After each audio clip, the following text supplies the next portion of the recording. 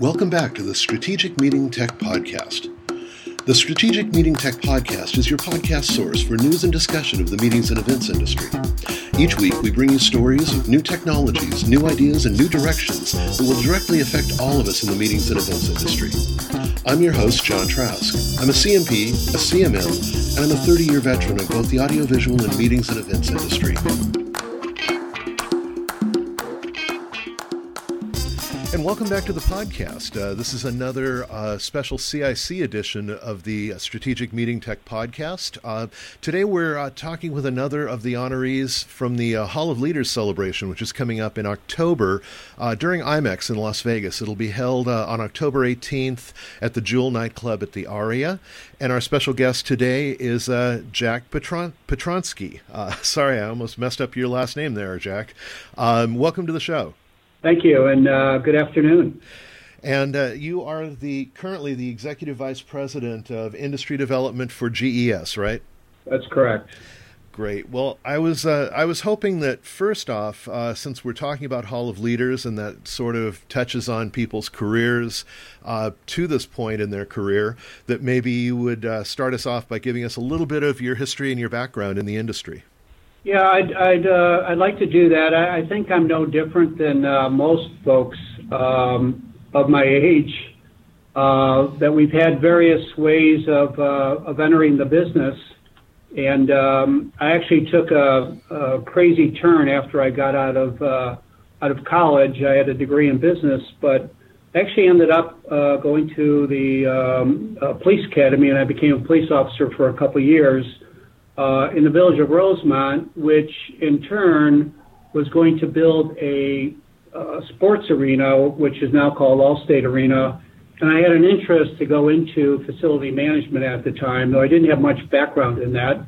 That project was put on hold for a couple of years, and they were progressing, though, opening up at the time. It was called the O'Hare International Trade and Exposition Center, and the director of operations position became available, and I interviewed, and I actually was selected to take on that position, and I knew absolutely nothing about building management or operations for a trade show facility. But I continued to learn, and so that became pretty interesting after my stint as a law officer. And then getting to know both the association and folks that were producing exhibitions, I had a chance to look at some other opportunities after about 3 years at the center. And I ended up with a company called Andrews Bartlett & Associates, which was a trade show producer. And they were very well known for their service and creativity. And I started my career there on the contracting side, and I worked for Andrews Bartlett for about 15 years, starting off in sales. Actually was division manager for a few years, got up into national sales, and eventually led a national marketing group. Then what was probably most interesting turn in my career was that we actually prepared the company for sale, and we were acquired by Dial Corporation, Dial Products, as most people are familiar with, who already owned a company called Greyhound Expositions. And at the time, there in the early 90s, they started doing acquisitions within the U.S. So in 1993, we were acquired, and I became part of the GS operation. And I had various roles within the company, starting on with the national sales group and then going through sales and marketing, and then kind of with my title, though some of my responsibilities haven't changed over those last 20 years, as where I sit today. So it's been a long career. I've had some changes. I've had a lot of changes within each company that kept my interest. And as I have changed through my career path, I think the industry has changed as much, if not more. You know, I think that's a common thread I find with a lot of folks who've been in the industry for a length of time, as we both have. But that change and that kind of never boring factor that comes in to the way our jobs evolve is something that I think keeps us engaged and keeps us interested and keeps us active. I know the Hall of Leaders, other honorees I've spoken to this year are all very active and engaged and excited about the future. So it's very interesting and a lot of people with some very diverse and interesting backgrounds. So right now, what would you say is the biggest change that you've seen in your clients and in their needs from a time starting back in the late 70s, evolving into GES in the early 90s, and then being there since then? What's really different in what people need? I think about that quite often. As when I first started in the business and even looking back over the last 20, 25 years, but when I first started, it was more about the execution of, say, on the trade show side, and the blocking and the tackling that's used as a common, in football, just getting the basics done. Mm-hmm. It basically was the physical work, coordinating labor, setting up the show, working with the exhibiting companies. The show opened, the show closed, and then the proper dismantle. And, you had to focus in on service and proper planning and things of those nature. That hasn't changed. But it was a lot more, it was very simplistic in my terminology compared to the way it is today, of what you had to execute and what the needs and demands were. Though trade shows and exhibitions and meetings were highly successful back then, it was just a different format where things were probably a little bit less complex than they are today. That's really an interesting an observation, because I think about even just having a meeting app, for example, instead of having printing and handing out a show guide to someone, and now they're carrying a smartphone. They have a lot more information at their fingertips, and I know that exhibitors and folks like that are collecting a lot more information and just learning a lot more about their clients. Another question that had occurred to me was, how do you think we're doing as an industry right now? Do you think there's an opportunity that we're missing because of, we came through a bad economic time. We've had some shifts in the workforce. We've just got fears in the world of some things in general. Are there opportunities that you think we're kind of missing as an industry? I don't know if we're missing any opportunities, because if you follow the industry publications and connect with people within the business, there's a lot of new things happening. There's still growth out there. There are some challenging segments of the business, on the medical side, because of the pharma laws, if I could refer to those, the consolidation. But it doesn't take away from the meeting content of what they're trying to do on the education side, where it does impact their exhibition side, and may even, impact their whole revenue stream and what individual companies can do with those folks in the medical field as the attendee with the doctors and things of that nature. But, overall, the business continues to grow. Mm-hmm. And I think there's 12,000 exhibitions in the U.S., I think 3,000 square feet and above. But we see growth. We're an international global organization, GS is, and we see continual growth overseas. Everything that you eat, somebody starting new shows in other countries, and all that's part of the growth of the industry.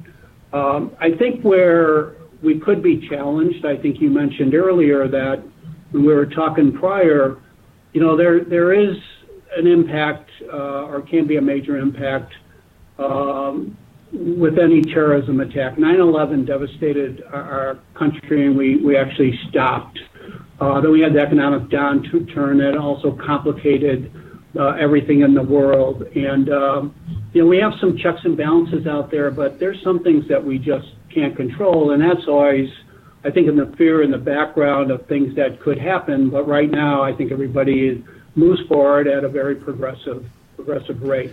The area that I think we can improve on from the industry organization sector, and they're all growing and looking at new things, is that I think there could be more collaboration not necessarily getting rid of any of the industry associations. When I speak of those, meaning PCMA or IAE, ASAE, MPI, they all have their little part or broad base of membership and participation, but I think where we can do more together would be, say, through the foundations or research, where we're taking more financial resources and more time and energy of individuals and try to get more of a collaboration there to do bigger research projects that could benefit the meetings and exhibition convention industry.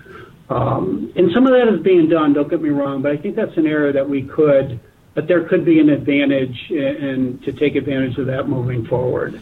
Yeah, I know a number of industry organizations have, worked on tweaking their membership model, like MPI has recently, and they're looking at ways to, maintain their base and keep people engaged. And then you've got groups like the CIC, who we're kind of here on behalf of, in a sense, who are being an umbrella organization. And in a way, I sort of put IMEX in the same thing, where they've brought a big tent and sort of let everybody into it.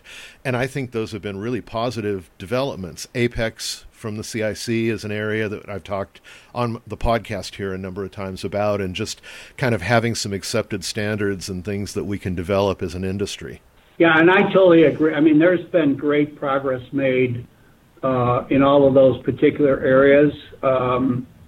But there could be more. There could be more cooperation. And it's really taking the resources that are out there and trying to get those a little bit closer aligned so that smaller projects could be put into a bigger project that could maybe have additional impact and provide more research and knowledge that organizers or anybody within the industry segments could use to help promote their business, help them be better leaders, manage their organizations strong, and things of that nature. Well, and there's an area, especially you being located in the Chicago area, and you've been active in labor and exhibitor rights in your career. And what do you think about things like labor unions and particularly those markets that have a strong union presence that touch our industry? What do you think we're doing there? Are we doing the right things, and are we progressing? To me, it seems like we've gotten a lot better, and we're a lot better at communicating between the unions and the planners and those things. I totally agree that things have gotten a lot better. The project in Chicago, as an example, took over a few years, and it actually resulted in labor legislation to promote change. And a lot of it was focused on exhibitor rights. That put Chicago in a very good position of allowing exhibitors to do a lot of their work in their own exhibit spaces, which they were able to do in other cities or other facilities around the United States. But through that process, I can say that labor started understanding the challenges that the show organizer was facing, with having companies saying, I'm not going to exhibit next year because I had these challenges, whether it be through cost or through the ease of doing business, and maybe some because of the marketplace. But there was just a lot of feedback, and I know myself and a good friend of mine that's no longer in the business, Doug Van Oort, we probably had over 150 different types of meetings, conference calls, exchanging documents, dealing with clients and members of the community here, of trying to promote the change. And it resulted also in dealing down with the labor leaders, with the legislative leaders in the state of Illinois. And it actually produced very, very good results at the end, and it continues to do that. And a lot of shows that we're thinking about relocating outside Chicago have signed long-term commitments to remain here, and some shows that had left because of whatever reason they stated have come back into the marketplace with extremely strong attendance, because Chicago's a very strong market for many, many, many industries. Philadelphia was a little bit of a different challenge, and there were certain things that happened there that created some benefits, a little bit different than the format of Chicago. And then I think I mentioned Las Vegas, where there wasn't a really big change that occurred, but with a particular account, it was the National Association of Broadcasters, we were able to bring labor exhibitors, major exhibitors, the association, and ourselves into a room, and everybody was able to talk freely about what the impact was on some of the jurisdictional issues that were occurring and the overlap and how easy or not so easy to understand what rules went into effect for the particular exhibits on that show. And that really started a lot of conversation. It actually got some documents that were clarified for that were published. So everybody may not have left the room being totally satisfied, but there was an understanding from all facets to understand where they were coming from and what they had to enforce, or they wanted somebody to change some rules. And there was a written document that made it a little bit easier then to work for those particular exhibitors, where it was very sophisticated on what they were building and presenting at their annual event. That's such huge progress, because I know through the years I've done shows in strong union venues and union cities, and the biggest thing that I know my clients have always wanted is just to understand what the rules are and be able to have them laid out. It's not necessarily that they don't want to work within jurisdictions or things like that, but they just want to be able to understand the rules of the road so that they follow them correctly and that everyone is happy with the outcome. Yeah, and I think your key point there is, what are the rules and how do we explain those correctly, so there isn't the debate of what you can or can't do or who has jurisdiction over one trade versus the other. Organized trades for the exhibition industry is extremely important, because the amount of personnel that you need to set up some of these mega shows or multiple shows in the city at the same time, you need to have a workforce that you can go to, which is very, very important. So organized labor in that sense is not negative in the least bit. It's advantageous. It's just structuring the agreements so that exhibitors can do their work for what they need. There's no restrictive rules. There's no additional costs that are non-productive. And those are the things that companies have been working on, very diligently over the past many years. Right. Well, and as you say, a trained and experienced and qualified labor base is vital to these shows. I know, to mention a city we haven't mentioned, in San Francisco, in the technology world, the union guys there are fantastic. They're incredibly well trained, and they're a pleasure to have on the show. And so it's not that you're giving anything up. You're getting a terrifically experienced workforce. And again, it's just setting out the signposts and setting out the path and saying this is how we work together, and making sure people understand that I think makes those things go smoother in the end. Yeah, I totally agree. And that was a good example with San Francisco. Thank you.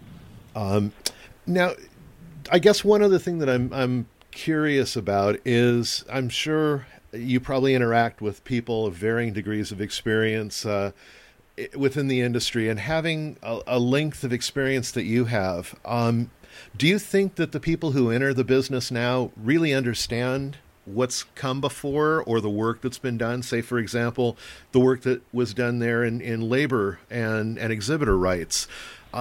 And do you think that it's important for them to know that, or have a forum to know that? So my short answer, whether they should know it, I think is yes. Do people want to know what the history of the industry is? I would say no. I would like for them to know that, but I don't know if it's important to their current job responsibilities. Mm-hmm. But I would always answer that question in the same breath, I guess, is that, why did we need to study history in high school and in college? And part of that is learning from the past for what worked and what didn't work. So I think there's some real value there. I'll give you an example. I've asked a few people over the last 5-6 years, wouldn't it be interesting if we had a session at one of the industry meetings showing the history of the exhibition, about how they used to look and what type of equipment you had, and when things, designs were done by hand versus by computer and things of that nature. Mm-hmm. And 9 out of 10 people say, it might be interesting, but I don't think I would go. I guess I'm number 10. I find that interesting. Yeah, but when you're in a face-to-face meeting and somebody's looking for history on their event, so there's a lot of events, clients that we have where some of our account teams have longer history with the event than maybe some of the members of the on the association side that's running the exhibition and the meetings, and they're able to give some feedback.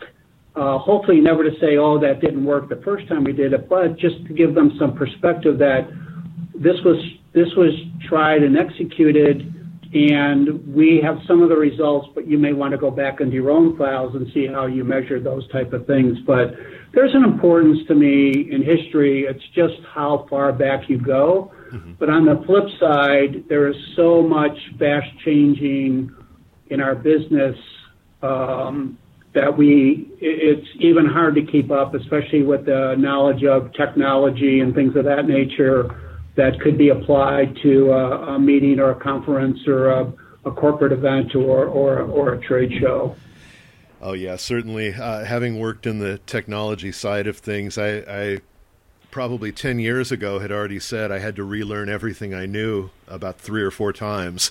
And that's probably changed that many more times in the interim since then because of the rapid way that things have accelerated.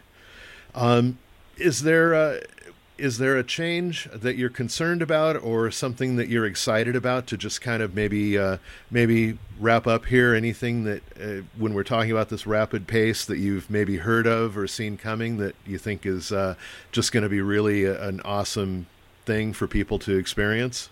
I don't know if I have anything new to say that people haven't read or discussed, but the whole industry continues to evolve at a very fast pace. And if we look at the meeting component, let's say of an annual meeting or an exhibition, 25 years ago, people were using acetates and overhead projectors. And then if you did a 16 projector presentation, slide presentation, that was incredible. Now there's screens and in audiovisual technology, they're the size of airplanes. Mm-hmm. And, how they can add content into the speaker and all this wonderful stuff that adds so much more to the experience, let's say on the meeting side. And some of it is just nice and fluffy, but it adds something to your experience. On the exhibition side, the trade show floor, a couple of years ago, I said, it's going to look different. I don't know exactly how it's going to look different. And what we now see, and it's not just happening overnight, it's happened now over years, but it continues to progress, is it's really addressing the attendee experience. And that is critical. So, I give the example is you could have a 400,000 net square foot exhibit. You could have 132 sessions. You could have 42,000 attendees. But is that really enough to make the experience good for somebody to have a good event, either on the buyer or seller side? So we're seeing and we're being brought in to work with our clients to create experiences on the floor that are tied to their business, to their industry, that are, whether it be education, it could be entertainment, it could be celebrities in some form or fashion, depending on the industry, specialists within that industry that are now adding more content, and there's also the fun experience and the learning experience to create this whole interaction that is needed besides somebody just looking at product. New product will always be one of the top items that somebody wants to see if they go to an exhibition, but they also want to have a good experience. They want to have a flawless experience. And, the emphasis now is not on the whole event, which is always important, but also on the attendee experience, whether it's how they register in advance, what happens when they get to the event, and then how they experience the exhibition and the meeting room and the content for that and what they can take back with them. And that's where things are really changing. There's just a greater investment on the audio-visual for that content for the meetings. There's a greater investment now by associations and show organizers of what they're bringing to the show floor. They're changing the way that they do things. They're reinventing, they're imploding some of their areas that they've done for 5-10 years and say, we have to do something new. And, I'm a proponent of always asking the question, why? Why are you doing that? Is it really serving a purpose? Mm-hmm. And sometimes you'll find additional budget dollars when you just say, you know what, we don't need to do that anymore. It's not really performing any function for our attendees or our exhibitors. Let's change that up and try to do something different. And that's where the challenge is, and that's where the investment is, whether it be time, money, or research to get some of those areas to make their event a much better experience.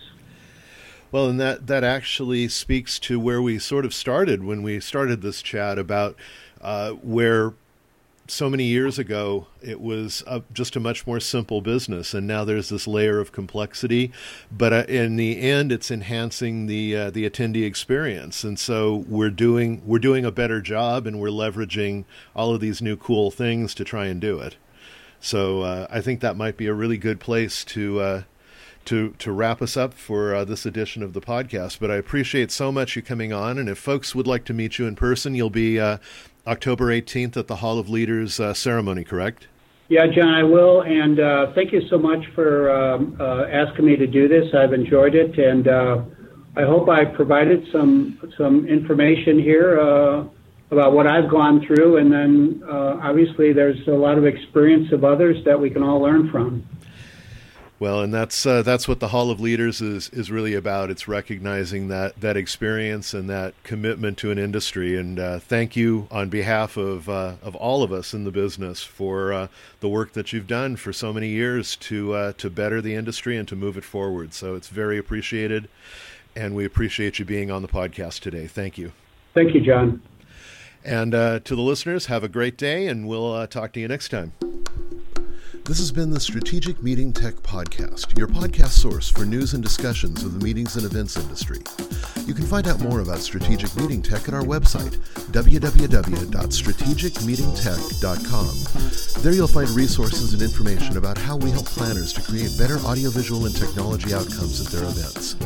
Our music is provided by Steph Sachs, under license from the Creative Commons, and you can find out more information and links to the artists there on our website as well.